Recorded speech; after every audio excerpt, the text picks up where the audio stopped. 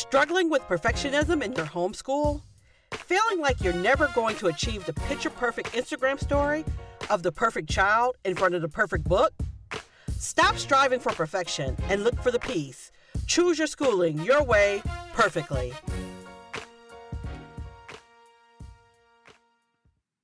Hello everyone, it's Salima here. I'm giving a bit of a why we were missing for a bit. Ever since we started this podcast journey, we've had tech glitches along the way, and well, I took it as ask God to help you start a podcast, right? And about imperfections, and well, He's going to hold you to it. So, as I was speaking with my friend the other day about what happened and how it didn't upload to the platform, she mentioned how she listened to it again and it ministered to her. Even though she was the one speaking, it ministered to her in a sense. This was just another reminder that His purposes will come out no matter what we plan.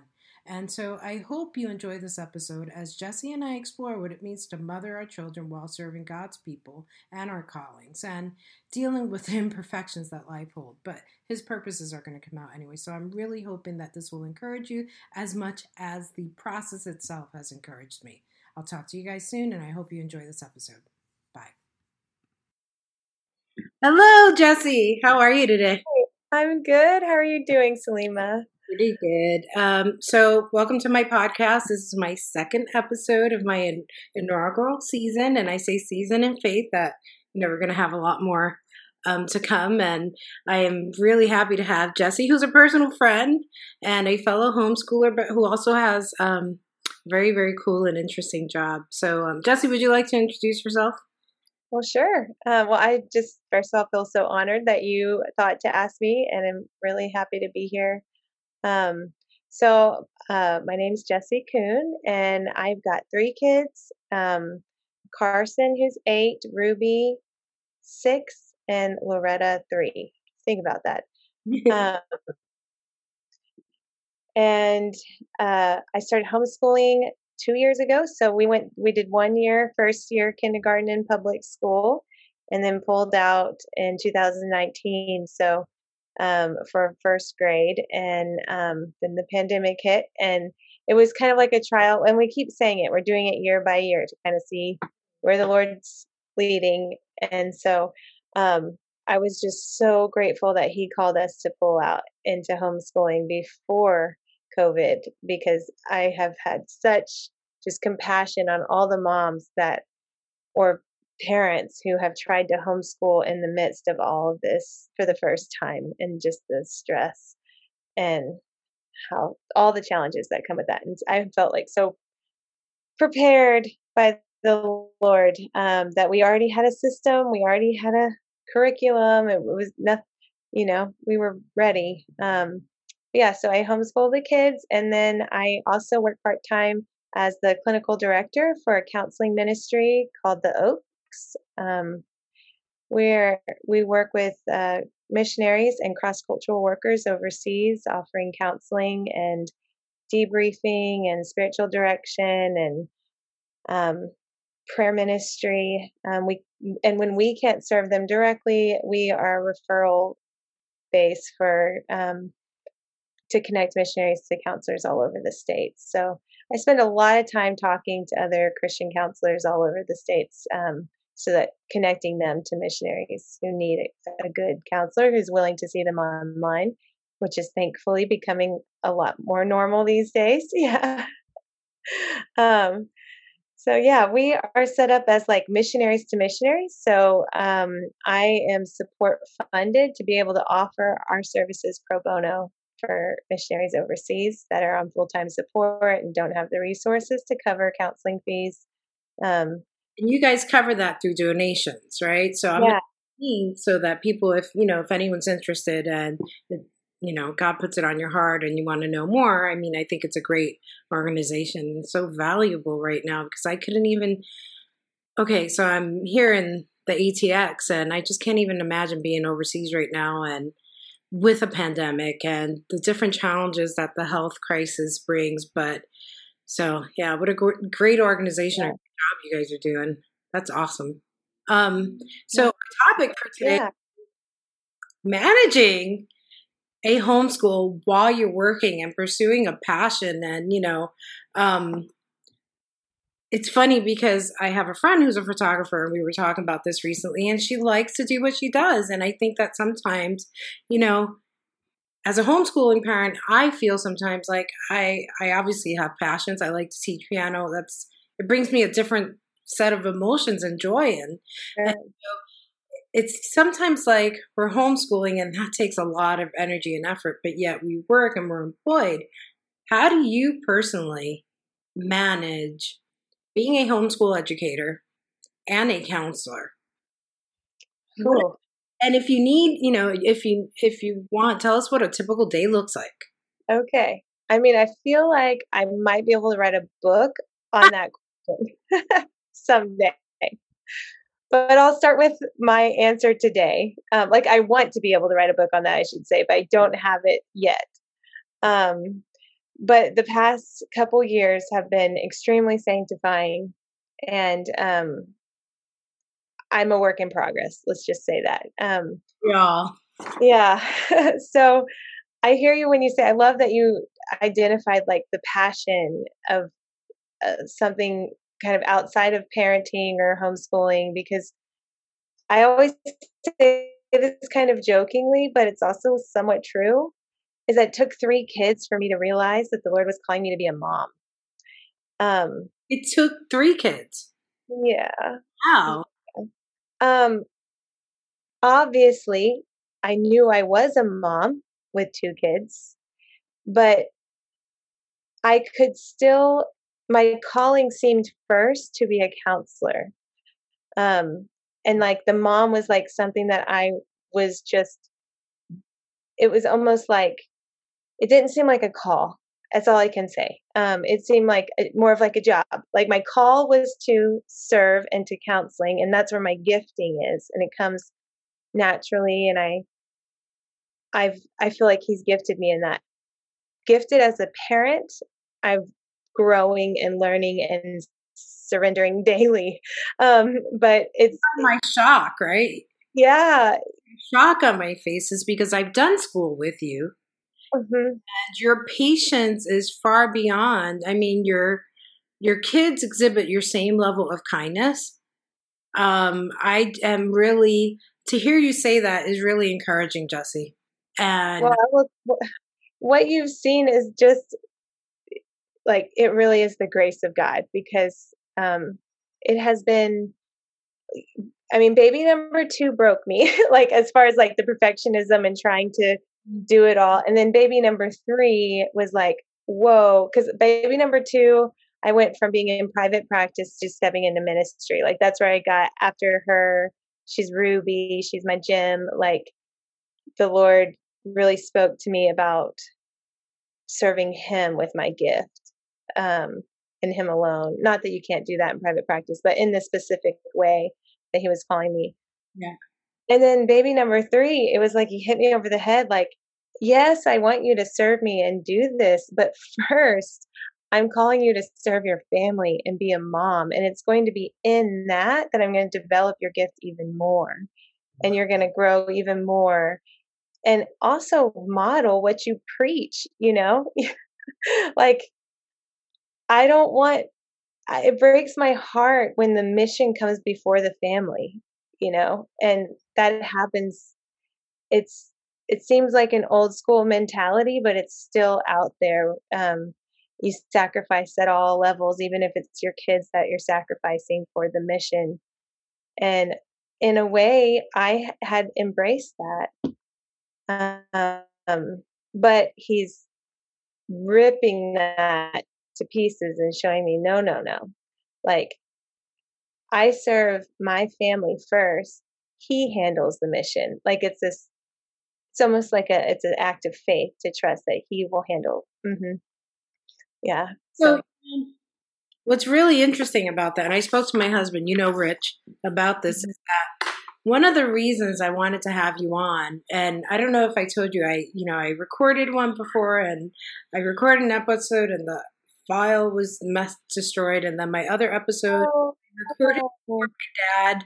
I had to deal with my dad, so I put that on hold. But it's interesting because as I was thinking about setting down a time with you, because you're a working mom, I'm a working mom and stuff. And I wanted to talk to you is because I struggle with work and homeschool. I struggle also with saying no. And I was telling Rich that one of the times that I first met you, this is over a year and a half ago or so, maybe it's going to be 2 years soon. Uh-huh. I wanted to pin you down to do something. I don't remember. I think it was just, and you said, let me think about that. Let me get back to you on that. And you said it so calmly. And there was something else. And you said, let me pray on that and I'll get back to you. That was something else. These are two different instances. And I said to myself, I need that calm. I need that lesson, and to me, when you're talking about how God was calling you to be a parent first, to be a mother first, to be a homeschooling educator first, and then in the mission field, he would, take up that lack is what I'm hearing from you, right? Yeah. Would, help you through that and help the mission field and stuff, and your clients. It reminds me of that moment of when you spoke to me, you said, you paused in your gentle way that I love. And I wish, I had more of that gentleness, but the whole point of this podcast is the whole perfectionism. So it's funny. And, I could totally see you. I could see your personality stopping and thinking about that, about what he was calling you into. And I see your whole family, and I would never think that you ever struggled to be a mom first. It is the furthest thing that I would have thought, the way your kids behave with each other, the way I see your family interact, including your husband and you guys. And well, I mean, you met me 2 years. Loretta was a baby. 2. Yeah. She's 3. Okay. She was 1. So I was a year into this awareness. And, I mean, maybe a little bit more, like he was chipping away at it, but still, I think I love the vision and the mission and the desire to care well for people that are sacrificing and serving and going to the nations. Like, I'm all in. And I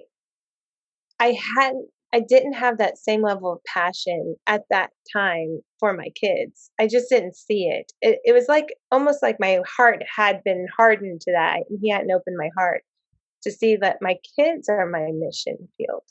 And I know that's so basic. Like, everyone gets that, it seems like, especially in this world, but not everyone gets it. Oh, well, I felt like it took me a while, and now that I get it, and I'm still learning. I still have a long way to go, but now that I get it, at first I was like, Lord, how can you possibly, when he called me to homeschool, and it was so clear, like, my friend, Julie, she asked me about homeschooling when I met her because she knew she was going to homeschool her kids from the moment she got married, like before she even had kids. It was a topic of conversation when they were dating because her husband was homeschooled and it was very important to him. He wanted that. And so she, when I met her, was talking to me about how she was going to homeschool her kids. And I told her, oh no, not me. There's no way I will ever do that. I mean, God will have to make it abundantly clear. And so she always reminds me of that. She's like, remember when you said God will have to make it abundantly clear? But I argued with him for a while because I was like, how can you call me to both of these things? Like, you can't. Yeah. I know you're still calling me to mission, and now you're calling me to homeschool, and there's no way I can do it. It's too much. And I was big time wrecked about this. Like, it felt like too much. And at first it really did feel like too much. And he showed me, this is what has just changed my world. So he showed me that it's not me. Like, I don't have to do it. I just have to trust him. And I just have to come to him each day for him to provide what I need for that day, and trust that if he's calling me to it, he's going to do it. He's going to provide the timing for me to serve and work. He's going to give me the energy I need to be there and present with my kids when I'm screaming in my mind of like, what am I doing? It would be nice if my kids just went to school, But he's so good and present and available, and it's grown me more than anything, even more than being a mom or being in ministry. But doing both and homeschooling has just made me completely dependent on him. No, it's amazing because what I hear is like you had to take yourself out a little bit of the equation and let him kind of keep talking to you and pushing you through it. And that's something I struggle with. I feel like I'm my biggest obstacle to a lot of things because yeah, we all are. Self-doubt and is this really what you want? And sometimes I feel like it's like, would you make a decision already? Yeah, I'm gonna be with you whichever way you go. You've been on this fence for a while, child. You want to take, let's do something. Let's, and so yeah, so I appreciate you being able to say that because I understand what it is. It's almost like we're in our own way, and God's telling us and make it plainly clear. Yeah, I think what he really wanted me to say was you can't do it, because I was like, I can't do this. I can't do this. He's like, no, you can't. Will you just say it? You can't do this, but I can. Mm-hmm. Will you let me do this? Will you trust me to do this? And whew, yeah, so I can't do it. Okay, so a little personal note. I don't know, that I didn't grow up in the faith. I didn't grow up as a believer. And so I used to make fun of homeschool moms. Oh, me too, girl. Listen, I did too. Public school teacher, I didn't think these kids knew anything because I didn't have a lot of exposure to homeschool kids. I will tell you that I remember in elementary school, a whole family moving into our neighborhood. And this is in New York City in the projects. And this family moved in and they dressed like Little House on the Prairie. And, they had never been schooled before. Interestingly enough, this was a Caucasian family with like broken English. I don't remember where they were from, but they were definitely country folk. It was plain. And I remember them, it was a whole hubbub that they had never been in school before, that they had been homeschooled. Sweet, sweet kid. I think one of them was Dorothy. I want to say, but that may have just been made up. It sounds fitting. I think her name was Dorothy. Anyway, and so that was my first exposure. So imagine me, public school teacher, I have this miracle baby that I love so much. I don't want to send them off to school for how many hours a day. And here where I live, the kids, the elementary school, they get on the school bus at 7:10 in the morning. Mm-hmm. It doesn't let them out till 3:30 in the afternoon. And I was just like, it's a long time for my little baby kindergartner to be on the school bus. Mm-hmm. And so I went from mocking to kind of understanding the homeschool world of, nurturing and a restful education. I just recently came upon that term, and I don't know the real definition, but I'm assuming that a restful education is that, you take your time with subjects and you learn as much as you can and you go deep and wide. And so as a formal teacher in a classroom, I thought it was, ludicrous to have a restful education. 45 minutes, a bell rings, you got to go to your next class. What is this about restful? Come on, got a test to, And so, and I've supervised teachers too. And now that I see it from a different angle and seeing it as a calling and stuff, I can definitely say that I thank God that he put that in my heart. And he gave me great, examples of it. My neighbor, I used to hear the kids outside all the time. And I was like, don't they go to school? Like, why aren't they going to school? Well, they were homeschooled. And I remember at a birthday party, I'm like, oh, kids are so smart. They are so brilliant. Like, they're homeschooled. And yeah.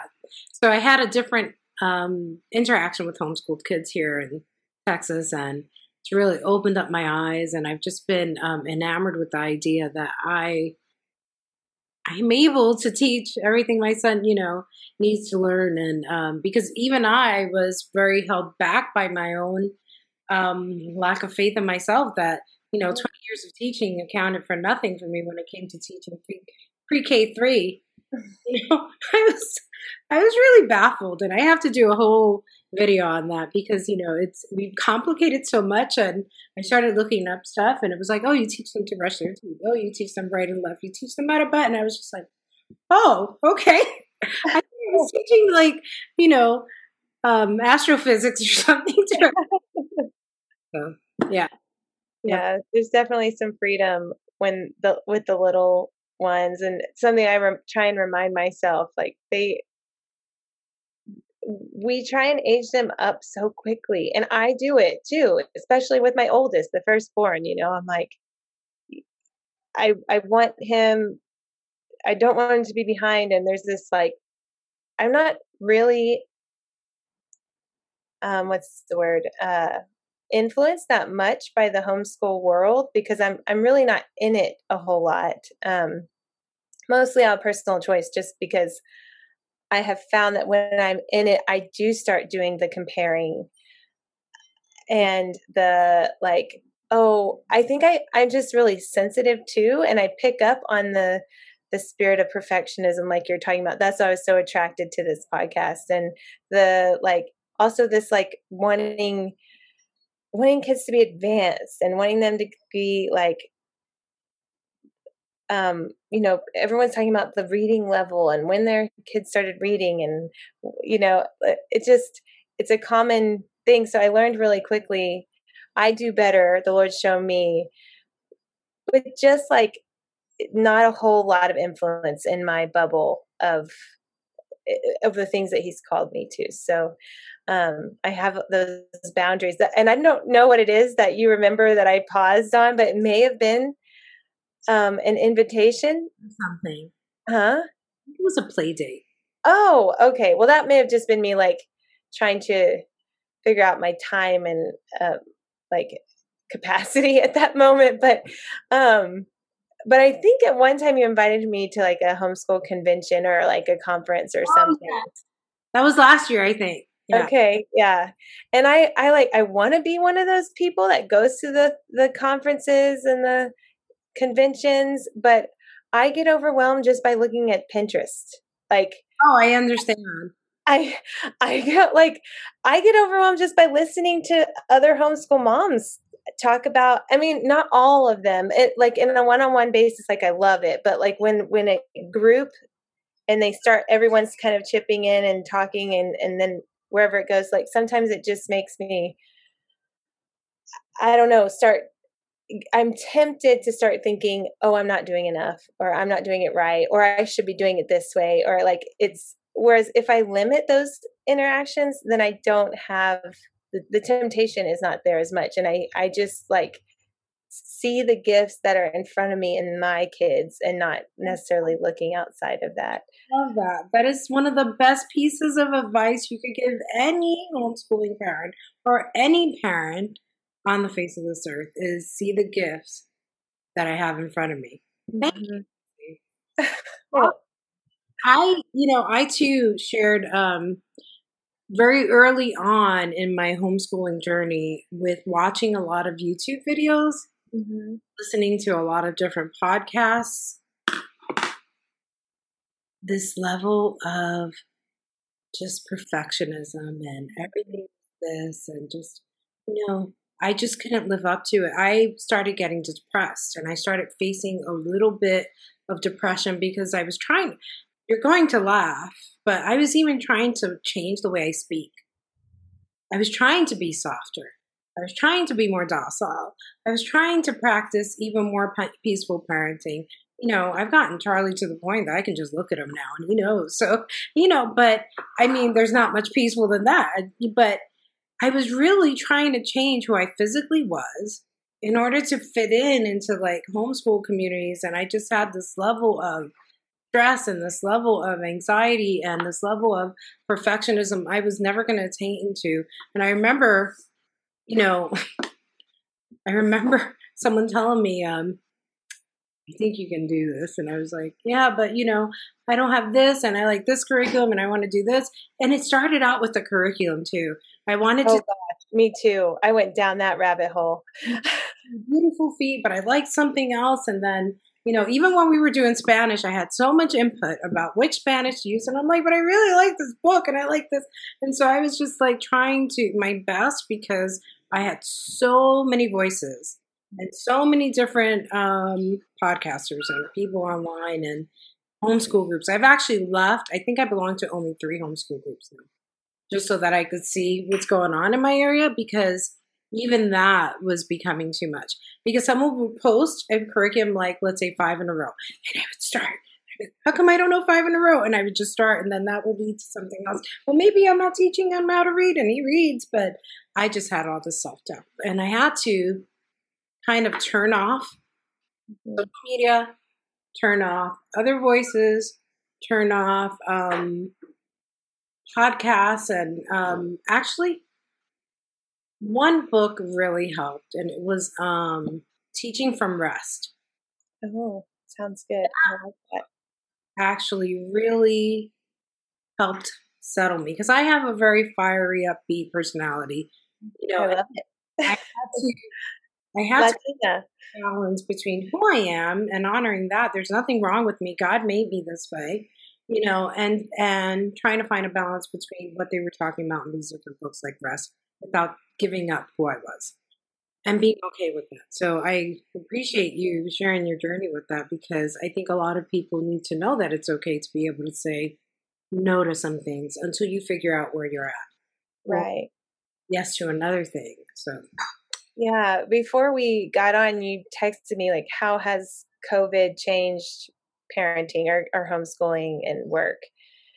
And I was thinking, that's kind of a hard question, because I was already working from home and I was already homeschooling. So compared to the majority of the world, those things didn't change for me. But what did change, and this is what made me think about that, is it took everything else off the plate except for homeschooling and working from home. Like all the extras, co-op and Bible study, and I think we did like hockey and just, all the little extras. There was like every week at least 2 to 3 things that we would do outside of the home. Mm-hmm.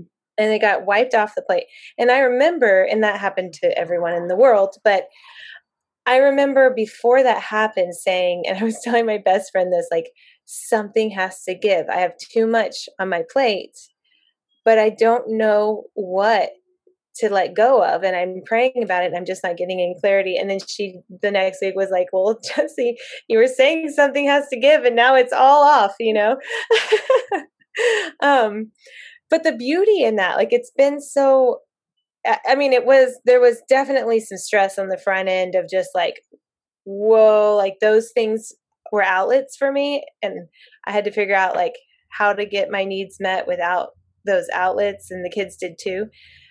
But the gift that's coming out of it is I really got to slowly put things back on the plate and learn like what really needs to be there and what doesn't. And I wouldn't have, it was so hard to figure it out when it was all there.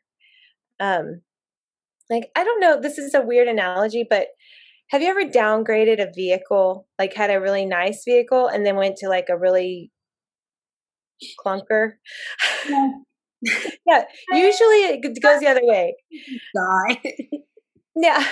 Yeah.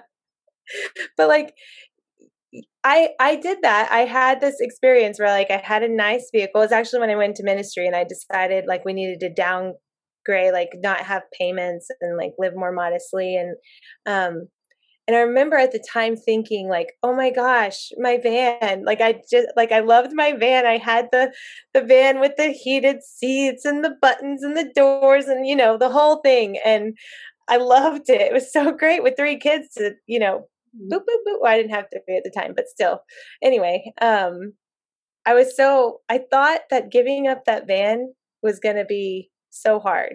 And I went from that to a little Mazda that was, we paid cash for it. It had nothing, like had no automatic anything. It just drove. Well, that's good though. Yeah. It drove. It was a good vehicle. But surprisingly, it wasn't. Once I got the car and I was driving the car, it was just it just met our needs. Like it wasn't. I didn't miss all the things in the van.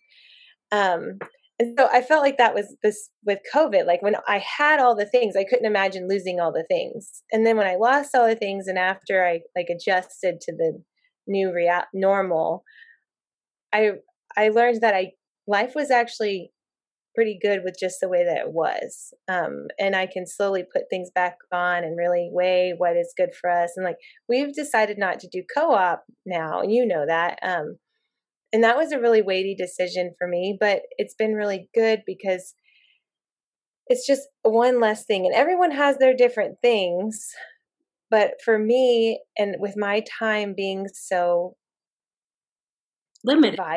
Yeah, it's limited. Yeah, I really have to choose with my kids how I want to spend that time that I'm not working, and at this age and this stage and who they are and who I am, we thrive when it is just us. Like those are when we involve more people, they do great. They're super extroverted, and so am I. But I can't explain it. It's just something the Lord's taught me doing in this experience is that we still have the times with people, but we don't have it scheduled like a weekly appointment or something. I mean, we're putting things back in slowly, but so what anyway. I'm saying is you had to switch priorities a little bit to be able to serve your family better, which if you think about it, it's kind of being obedient to what God was asking you to do. Yeah, it was. Yeah. But maybe in your head at that time is I can't with A, B, C, D, E. And he's like, you can because I see things you're not seeing, and maybe it was just with A and B, And all the other things I think contributed, like I think I was doing them more out of a insecurity of like we probably need this because I'm probably not enough. Like what I'm doing is probably not enough. Same problem. Almost like, okay, if my kid is at the same level of these kids, then we're okay. And it felt like a weekly check for me, and with several things. I will tell you that I've even looked up other state district guidelines for first grade to make sure that he was on par before I let him graduate from kindergarten, because I needed to be sure. Even though my husband had been telling me for 2 or 3 months, his friends were already moved on to the next grade, but I just needed to be sure. I understand completely.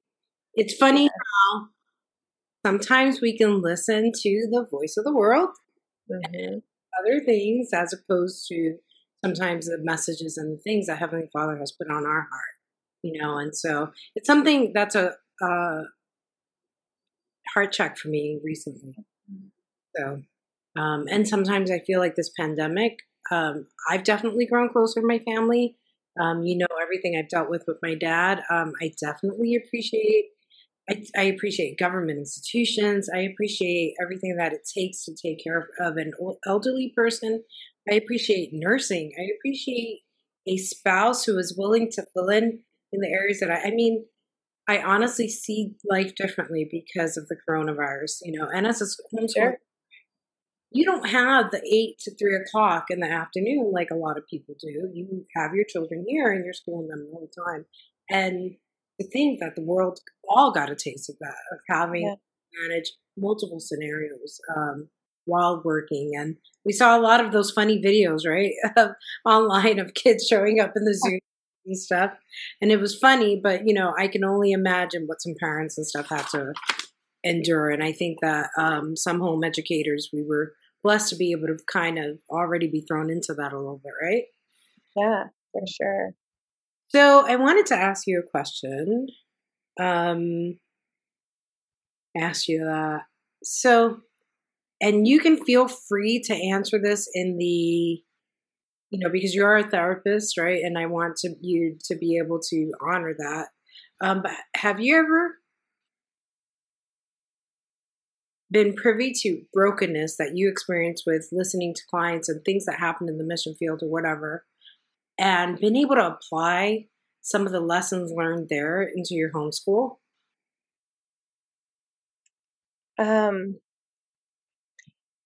I mean, I feel like the way that I do counseling is it's mutual impact.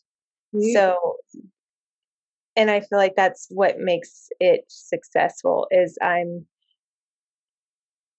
a real person who's equally impacted by them as much as they are by me. And the beauty in that is that they get to experience like a real relationship, where it's not this dichotomy of authority and power. And it starts out that way just because people do that, but like we work towards that not being the case. And so I feel like every one of my clients influences me. And the Lord uses to I don't work with them for that purpose. Like I'm not doing this so that they can serve me, but I just think that the Lord created us that way. That relationships are that way. They're bi-directional. They be mutually influencing, the healthy ones and good ones.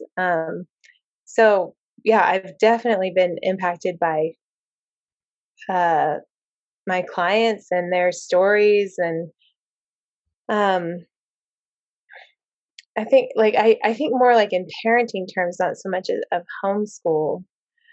Um, I'm trying to think of an example.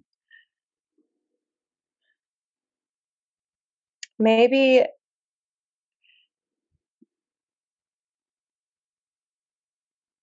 I think I talk to my kids a lot about how different where we live is compared to other places in the world. Um, they know that the people I work with are in different time zones, and it's nighttime there and it's morning here. It's nighttime here and it's morning there. I've told them how like the, I see the sun rising behind them.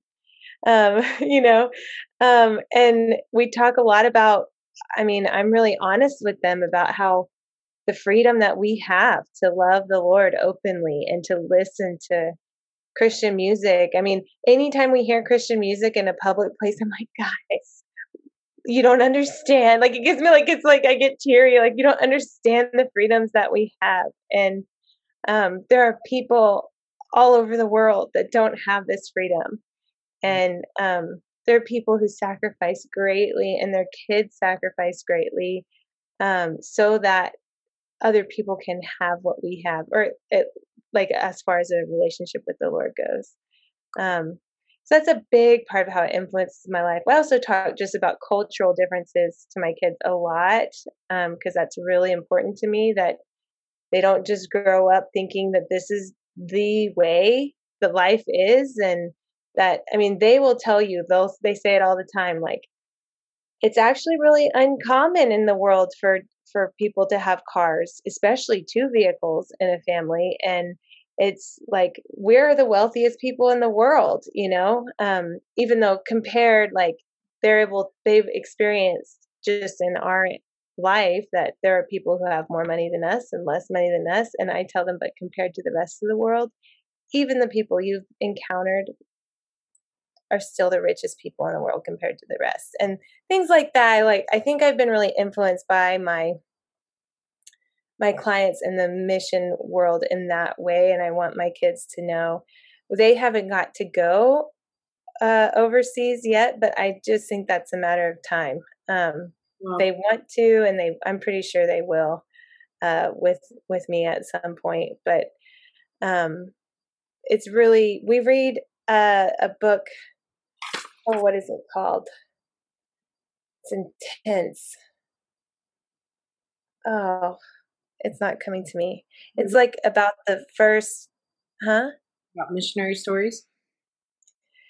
Yeah, I mean, it's about it's a Ambleside year 1 and 2 book. It's about the first, like, development of the church, the first church leaders, the big time saints. Like almost all of them are martyred or suffer for the gospel. And they're these short stories of each one. And gosh, it's going to drive me crazy. Anyway, we read that and Let me know and I can add it to the show notes. okay. I can't believe it's not community. This is what 9:00 at night looks like.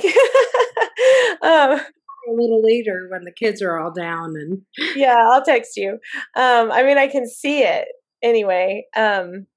It's an intense book, and there's a lot of controversy about it. I've seen moms saying like, "Oh, I wouldn't read that to my kids," and I think it does depend on your kids. My kids aren't like really sensitive. I mean, they are emotional, but they're not.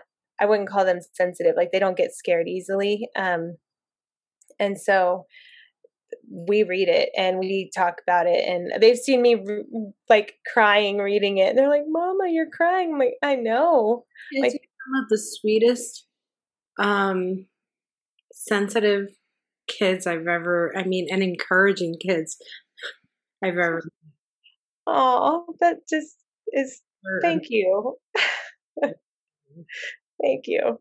Um, I mean, that's a huge, I think we all have like our own family culture. And I think a big part of our family culture, we always joke, is like number one, Jesus, number two, food. Like we love food and we love to cook and we're always talking about food. Um, and then number three, like multicultural, like we talk about culture a lot. Like, cause anything that's like American, I'll be like, that's American. Not everybody thinks that way.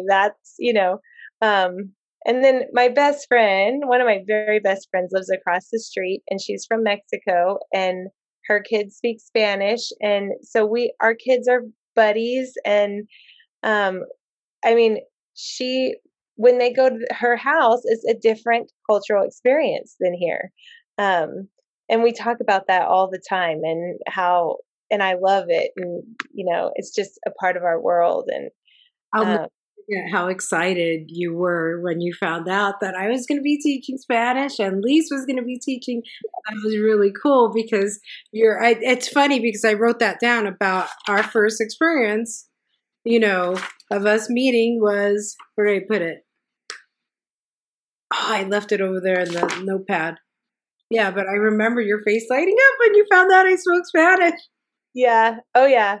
Yeah. And I love that they like you're not only like you're Latina and Indian, like you have this in New York. Like I remember meeting you and being like, whoa, I gotta know your story. And I want my kids to know your story. Like that's just a huge value of mine for them to know that for them to have diversity in their life.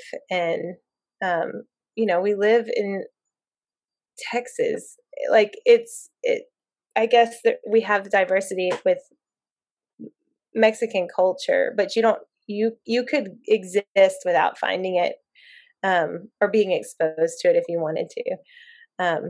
It would be hard, but it'd be hard. But I mean, anyway, my sister-in-law she's from Monterey, and so it's really fun too to have like a Latina in the family, and we always joke like she's my Latina hermana, and I have two Latina hermanas, and the kids know that, and so that's a big thing about my life. But I think as far as like your question's hard to answer because I'm sure it has happened a ton where I'm super impacted. I feel like the biggest thing though is just overarching gratitude is my experience of like being with my clients and hearing about suffering and their experiences is like I'm just I realize the privileges that we have and how blessed I am, and it makes me really want to love my husband well and my kids well, just from different stories, of because people talk a lot about their childhood trauma, and I have my own history of loss, and so just wanting to be as present and available as possible when I am available is important to me. That all feeds into some of that.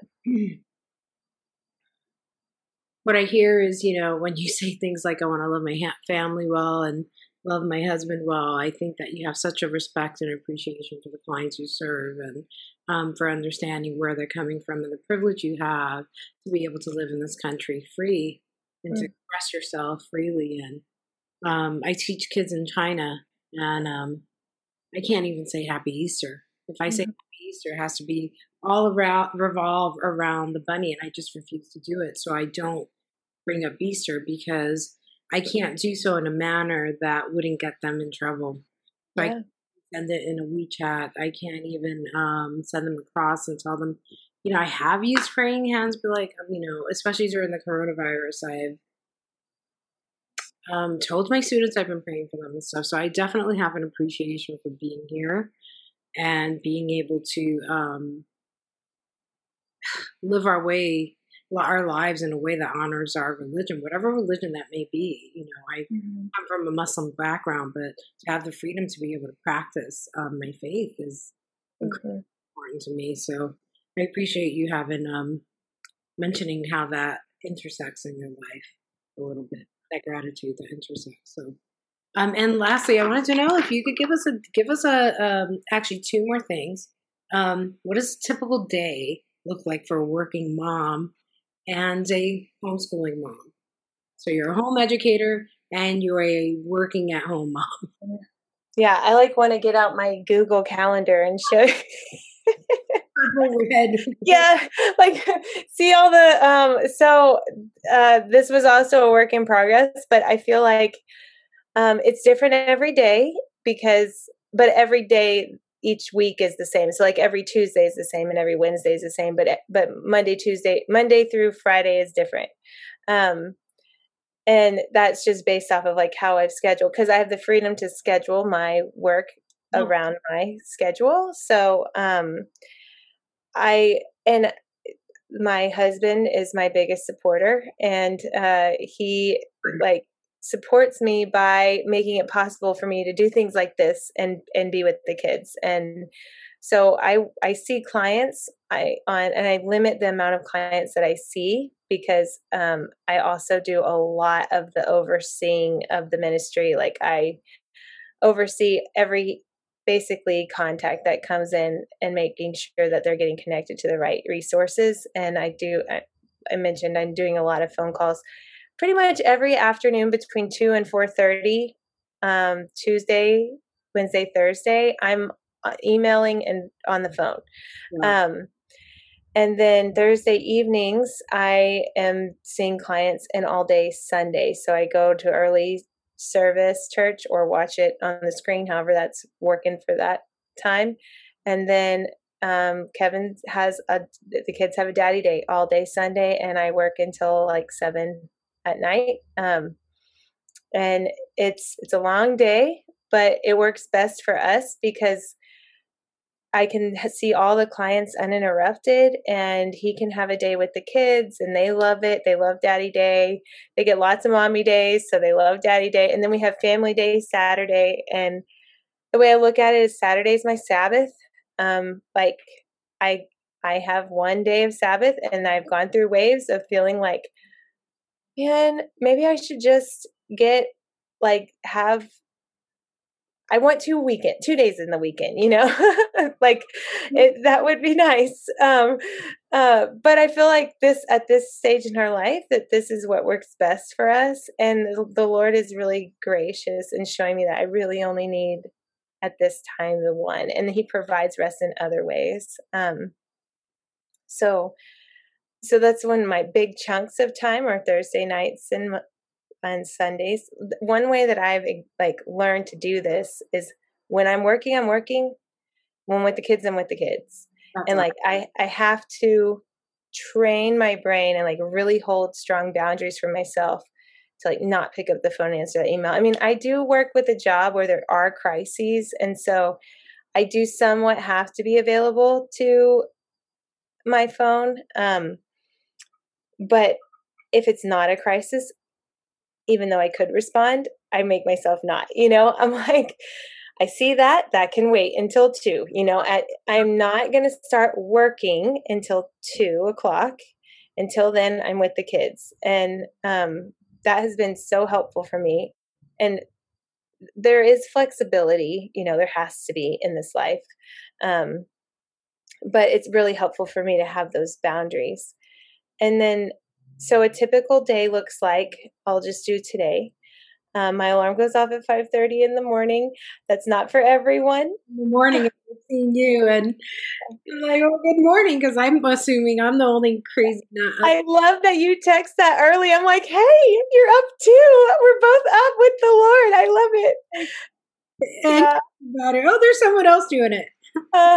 Yeah. But I always say that's not for everyone, because I think that some people see that and they think that, oh, that's what I need to do. And it's just what I found to work for me. Yeah. So I wake up early, I make coffee, I sit in my little spot on the couch, I've got my Bible, my journal, and it's not every single day. I have it scheduled on my phone every single day except for Saturday. So my phone goes off every morning at 5:30, even on Sundays, because I need that before going in to seeing clients. So I have that time in the morning, about an hour. My kids wake up at 6:30. Sometimes before, but I don't let them come out of their rooms until 6:30. I have early risers, and then right there. What was that? That's a mama tip right there. Make them stay in their room. Charlie has I mean, we have a small house and two of them share a room. So sometimes if it's the one that shares with the other one and she's up and I know she'll wake up the other one, then I'll let her sit up and she has to be quiet with me. But you work it out, whatever works for you.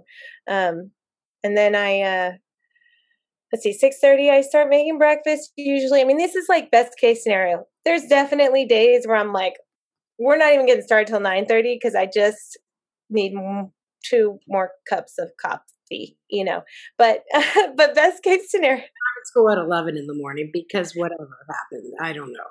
Right. No judgment. But on the best case scenario day, making breakfast at 6:30, we're starting school at 7:30, 8, because they're already up, eating. We've already cleaned the table. They're already getting dressed, getting their teeth brushed. Usually the dishes stay. I don't do the dishes unless it just so happens that the Lord makes it possible. But usually the dishes stay until the end of the day. And then we start with school.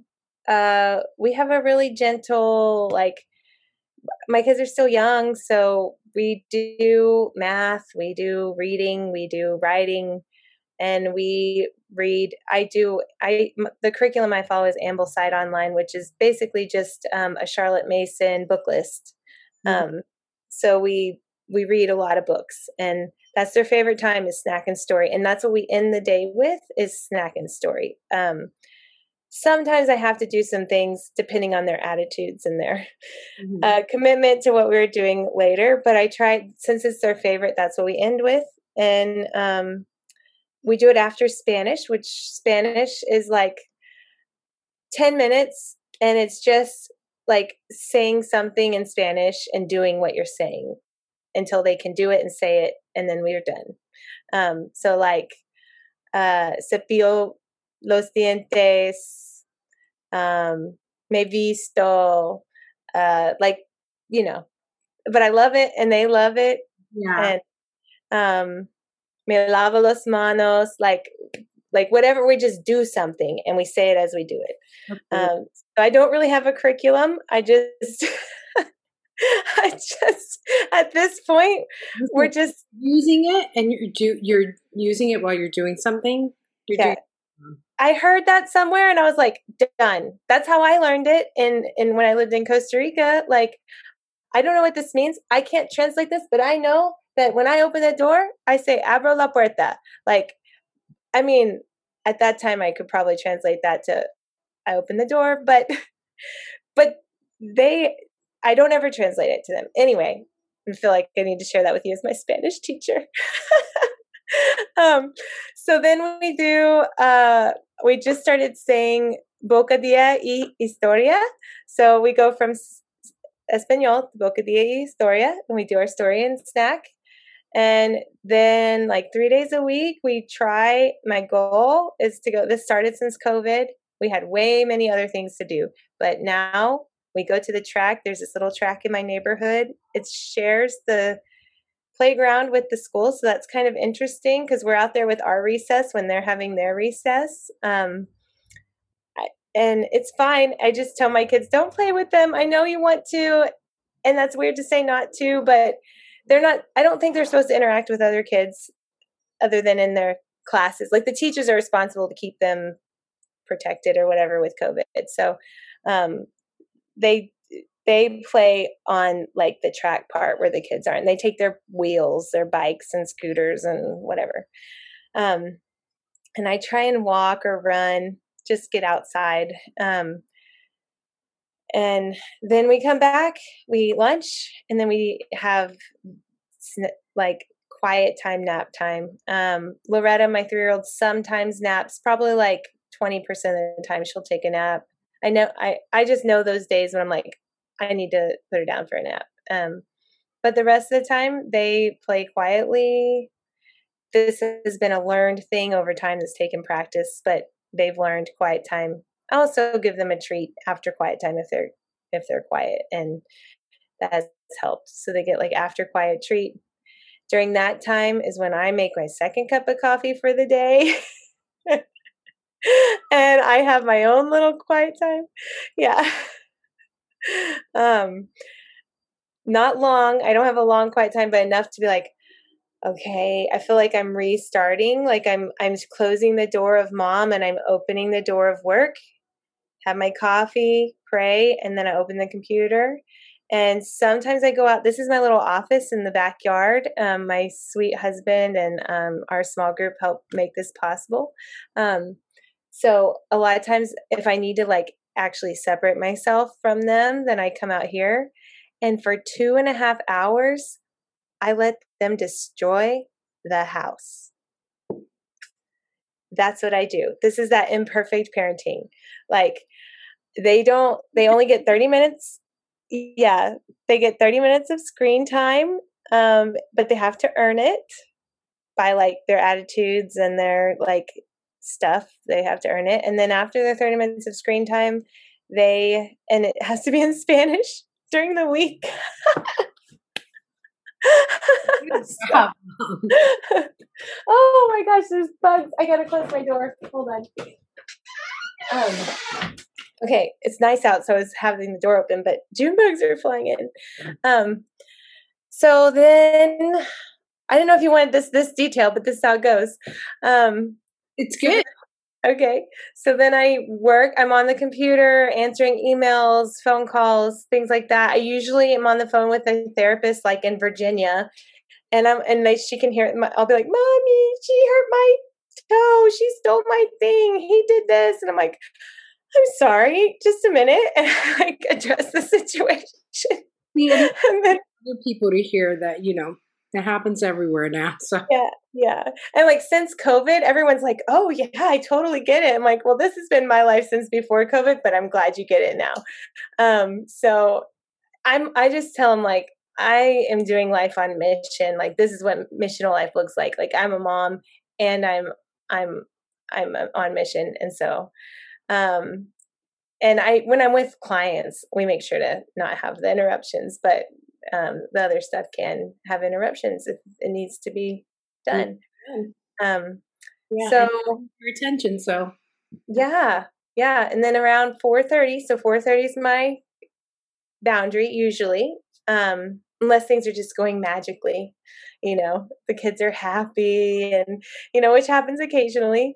But 4:30 I'll get off and then I'll start making dinner. And I make dinner and my husband gets home usually around 6 is usually when we eat dinner. I cook. We cook. Like we cut up carrots and onions and potatoes and like we cook. So it takes, I don't even know how to make frozen food really that well. So and that's not like some crazy, like, it's not like a belief of mine. I was just raised that way. I grew up like that way. Yeah. So it's all I know. So it takes me an hour to make dinner and then we eat and then we usually do baths and bed, and we have the kids in bed by 7:30. We're So trying. It's not working. yeah, I mean, that's like the magic day, that it doesn't always look like that. But It's what I wouldn't give for my son to be in bed by 7:30. And it's, uh, it's not his fault. I don't like him if I finish dinner late because I too, cook. We have food allergies, so it's kind of hard to find things that we can eat off the bat. Oh my gosh. And then, it's 6:45 or 7 o'clock and it's like to rush, and I don't want him to go to bed, on such a full stomach, and I want him to digest and stuff, but maybe I just need to send him to bed. well, I mean, the only way I've been able to figure out, like, it's the only way that my kids are in bed at 7:30 is if I start making dinner at 4:30. It's like the magic number, 4:30. Yeah. If it's any later, they're going to be in bed later. So I hate that I'm like, it's 4:30 in the afternoon, I'm making dinner. Something's wrong with this picture, but No. but that's the way that it is. Imagine you get off of work at 6 to make dinner. Yeah, I know. And then you have to rush to get them to bed because you have to rush to get them up. And I did that. I mean, when Carson was in kindergarten, I did that. And that was rough. I mean, one of the biggest motivators for me for homeschooling was like the clock. Like, I hated being a slave to the clock and being stressed out by the time. I had no idea how stressful that would be, getting them up and getting them going and getting them down and getting all the things together. And, it makes me stressed just thinking about it.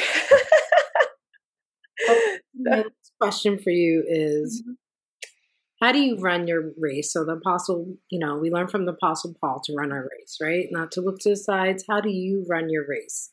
What is the best way and the best tools you've found to keep you focused on your goals? Oh man, it's just my relationship with the Lord, no doubt. I just can't, it's not just that I couldn't do homeschooling and ministry and family. Like, I couldn't do basic, I couldn't be a kind person, like, without him. Not that that's not possible for other people, but it's not possible for me. Without him, when I'm not dependent on him, I'm critical and I'm judgmental and I'm impatient and I'm self-righteous. And so I need him and I need his word and and my biggest tool of all is worship. Worship music it's my biggest weapon to against the enemy and to stay like where I need to be with him. And I have it playing like as soon as that 6:30 when my kids get out of bed and I start making breakfast, worship music. And when it's not playing, I'm singing it. And when I'm not singing it, I should be singing it. And when we're like things are going all wrong, I mean, which happens. I mean, today was one of those days. Like, my kids got grounded, and which basically just means they don't get anything that they want. They don't get screen time. They don't get friends. And just because, it was a rough day and I hated doing that. But in the midst of them, like the meltdowns and them being like horrific to each other and fighting over every single thing, like the only way I can do this is by clinging to the Lord in prayer and in worship. When I don't feel like, even when I don't feel like it, I'm like, definitely don't feel like singing right now, but I've learned enough over time that if I start singing, it will shift the atmosphere in my home. Yeah. It will shift, it will soften my heart, it will change everything.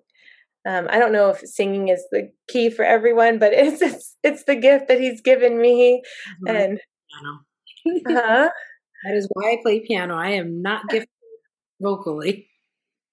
Well, I'm not saying necessarily because I'm an excellent singer, but I think it's just speaking the words of worship and acknowledging who he is and my need for him. And I mean, even tonight before this call, Loretta got out of her bed for like, I guess it felt like forever. It wasn't that long, but she got out of the bed many, many times. And I was really frustrated because Ruby's trying to sleep and she kept waking her up. And I wanted to just spank her. And then I was reminded, like, just sing. So I sang, I don't even know the actual, there's power in the name of Jesus is what I sang. Good old school one. There's power, power, wonder working power.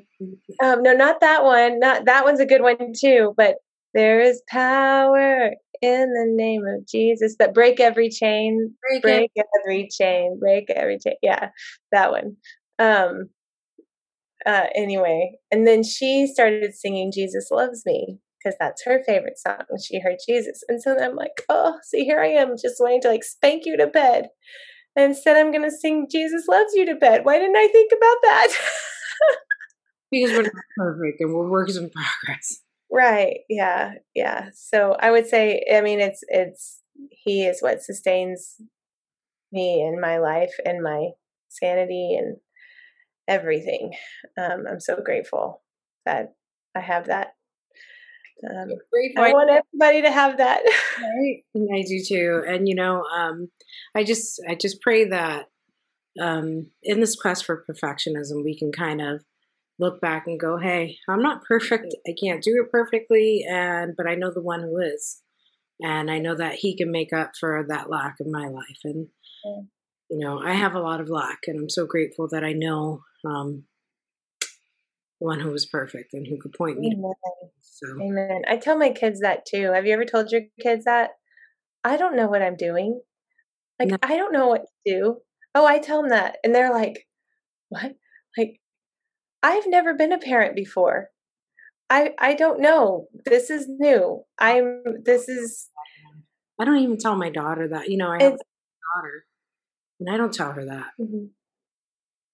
I think she, being the older, she may need that some days. Yeah. Yeah. Yeah. I mean, I just said it to Ruby yesterday. She's like laying on the floor, going through this like phase of power struggle. She's 6. I'm like, thought we should have gotten through this at 3. Like, what is happening? Probably didn't terrible 2s. He had a terrible 3s. Yeah. Right. Yeah. 3s are always worse, in my opinion. But she's 6. And what is happening? She's like on the floor in her underwear because she doesn't want to put clothes on. She wants to leave. She wants to go with us, but she doesn't want to put clothes on because I told her to. Oh. So I'm guess the stuff sometimes it's like I'm sitting there and I'm like, and she's like crying, really upset. I'm like, Ruby, I am sorry. I don't know. I don't even know what to do. Like, do we not go because you won't put your clothes on? Do I physically put clothes on you? Do I like spank you to get you up off the floor so that you stop doing this and you put clothes on? I don't know. What is the right thing? And she's like, I don't know. Like, me either. But this isn't working. Anyway, that's been helpful to me lately. I'm telling them I don't know what I'm doing. Here, Mom, let me help you. Let me quit my tantrum. Yeah. That's good. Right. Yeah, it's almost like acting without telling them you're redirecting them. Yeah, no, it did seem that way. And really it was just me being at a loss, but it seemed to work. And then I tried it again later with Carson, of like, I don't know what to do with you. Like, you have got to stop hitting people. Like, he's so physical, just runs up and like punches him in the stomach. Like, it's how he says hello. And like, you got to stop this. Like, what do I do? I don't know how to make you stop it. I know you're not trying to be mean. And he told me to tell him a code word. Like it was his idea. Tell me a code word. And his code word is... Well, don't tell us. Oh, okay. Yeah, I probably shouldn't tell you. Okay. It's really funny. I'm like, okay, so we have a code word. And that all came from me like telling Ruby, I don't know what to do with you. I don't know what to do. And then I feel like this code word has really helped with Carson. That stemmed from, again, I don't know what to do. Like, you've got to stop doing this, but I don't know. Can I tell you, you say I don't know, but I think it's genius because it's like giving them a little personal responsibility. So, you give me some options here because what I'm doing is not working. And I think it's a student teaching technique. It's like, you limit the options kids have, the less problems you have. Don't, how they have those syllabuses with like 30 rules and blah, blah. What? Who's reading that? I was that parent on the other end who worked 12, 14 hours, Sorry. to read that whole, but you give them 3 or 4 rules or you say like, what do you think? Come on. What do you think? And it just trying to, I don't know. You're asking me what I think. It's that level of importance now. Yeah. This has just blown my mind this week. I think I'm not, like, I don't have a lot of training I have a lot of training in counseling theory, but actually not developmental stuff. I've never worked with kids, and I've never taught. So all of this is very new to me. But by the grace of God, I think what I've been praying for and asking him to show me is humility. Like I want to be humble. You're showing your kids humility. Yeah. By his grace. He, like, praying for humility is hard, believe me. Like, that's one of those things. It's like praying for patience. Pray for humility. He will give you that good gift of humility. But it's been like so sweet to see, and something that I didn't really see a lot of was like this ability to be broken from my parents. Like there was the perfection piece for sure in my childhood. So just, my dad's a surgeon. He's type A. Like he doesn't really know God made him that way so he could be really good at what he does. Mm-hmm. And, we want surgeons that are perfectionists. Sorry, there's a bug. Yeah. But having that personality as being parented by it, it's made me think, okay, it would have been nice to see his weakness and not like him identify himself. And so I'm working on doing that with my kids and working on it with the Lord. My daughter kind of floored me a little while ago when she said something to me. She goes, "Oh, when you were my age, you already did A, B, C, D," and I had to kind of stop and think about that and be like, "Well, you're not me, and I'm not you." My daughter's a very talented filmmaker. She works in film, and she knows all these things. I'm just learning how to do this stuff, and she's like, "Oh, you just do this and you do that." And I'm like, and so sometimes I think that we could serve you're teaching me rather, which is why I'm so glad you're here, is, we may be able to serve our kids a little bit the way we serve others, and have them almost be missionaries to them while showing them a little bit of our weakness, that we're not perfect. Yeah. We're trying to figure it out too. So the Lord's really been speaking that to me lately about serving my kids. Wow. And that is something that I think I pushed back on. Like I was so afraid. Anything that's, motivated by fear is probably not from the Lord, but like my fear was, I don't want my kids to be, like to just receive, and like expect to be served. But so I want to be like they would say, "Can I have some water?" And I'd be like, "Yeah, you can go get yourself some water." Like that was a common interaction in our house. The cups are right there, where the water is. And then lately, I've been, because just what the Lord's doing in my time with him, like I've been like, you know what? Let me get you some water. It looks like you need some water, Yeah. and and that seems like so silly. Like, why is it a big deal to fill my? I think most parents probably already do that a lot, but for me, I wanted them to be so independent and so like, I don't know. I'm working. This is a work in progress at the moment, but today Carson was just like so grateful that I got him water without him asking. Like I was like, "Oh, looks like you need some water. Let me get you some water." He was like, "Thanks, Mom. Thanks for getting me water." I was like, "Oh, that's what I want. I want gratitude. Like not for me, but I want them to just see that, and I want to model. Like I think they learn more probably from modeling." I can tell you that when I usually had a troubled, and I'm looking because the Zoom is probably gonna knock Oh, us, yeah.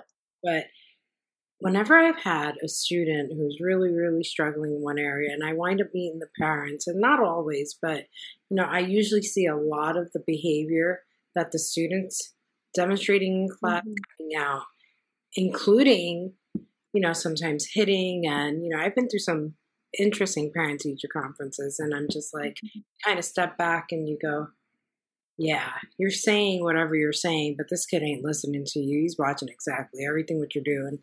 And so I've had to I've had some rather serious cases sometimes too. I've had to break my students from some cycles of what they were seeing and what they were doing, because it's really tough. But yes, they are definitely watching. It's something I'm learning in the car. Charlie decided to get baptized 2 weeks ago, and he got baptized last Yeah, you said that. week. Wow, I don't know. Something's awakened in him that he doesn't like bad talk in the car, and not that we're throwing F bombs or anything. I may, honestly, I don't know. And so, he's like, that's not nice. Take it back. And I'm like, what did I say? You have to make yourself like now. I'm like, I don't know what I said. What did I say? Did I say a bad word? And it's like, you said that idiot. And I'm like, I did say that. And I'm driving and I'm realizing, like, I don't know. I'm assuming he's looking at the trucks and the cars and, somebody cut me off. And I just realized how in tune he is with things right now that even language is upsetting him. Mm-hmm. And he had a whole to do about it because he was very upset. And I was like, I'm sorry. I apologize. I had to teach him. We had to talk about, like little things. And hey, I'm probably going to use the word idiot again. But do I want him walking around calling people idiot? Probably not. You know what I mean? So I have to be careful what I'm monitoring because, he doesn't like it. He doesn't like that behavior. And honestly, is that what I want? My child to walk around. Right. And I didn't think he was paying attention. He most certainly is. So, Mm-hmm. yep. Yeah. My little 6-year-old preaching at me now. Yeah, my 8-year-old is a backseat driver. Like that I'm like, how is he telling me how to drive? How is this happening? uh, yeah. Would you like to tell everyone where they could reach you if they have any questions? And by the way, thank you guys for hanging in with us. I'm probably going to do some editing. I don't know what, but Yeah. I appreciate you being with us because it was very candid and I love that.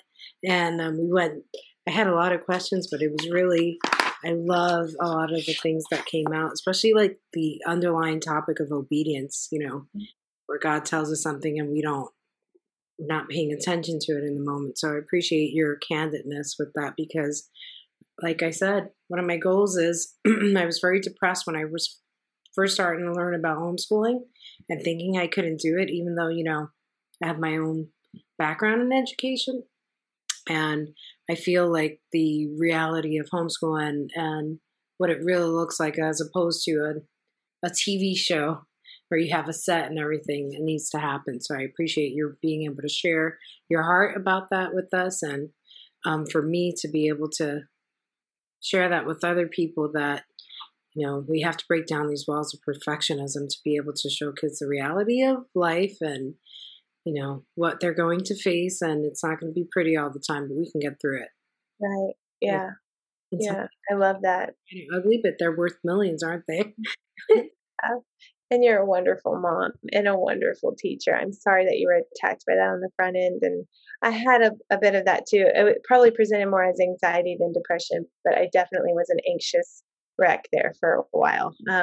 Overloaded with information, options, and also felt like I had to make the right decision. And there's only a right one. There's got to be right way, and that is spoken out there. Like, oh, this is the right way, and this is the right way, and this, yeah. Whew. So I just got back in my hole where I do best. And like put my head to the good book and prayer and found my way. Still finding my way, I guess I should say. But yeah, so you can, if you're interested, if anyone is interested in the ministry stuff, you can find our website is oakscounseling.org. And yeah. And you can find, we have like a intake line on there. I'm sure people hearing this might know someone who's a missionary who could use counseling, which is like every missionary. So send them our way, or if you feel led, donate. We could always use the support so that we can keep doing what we're doing. And mostly, if you feel led, then just pray for us and the work that we're doing. And I would always welcome prayers for me and my family, and just to be faithful to the call, and that He continues to provide, and I continue to look to Him for that endurance that is needed for this daily struggle. Yeah. Yeah, definitely. Well, Jessie, thank you so much. And Oaks Counseling, where Jessie works at, is a 501. It's a 501. Yeah. Is that the right term? Yes.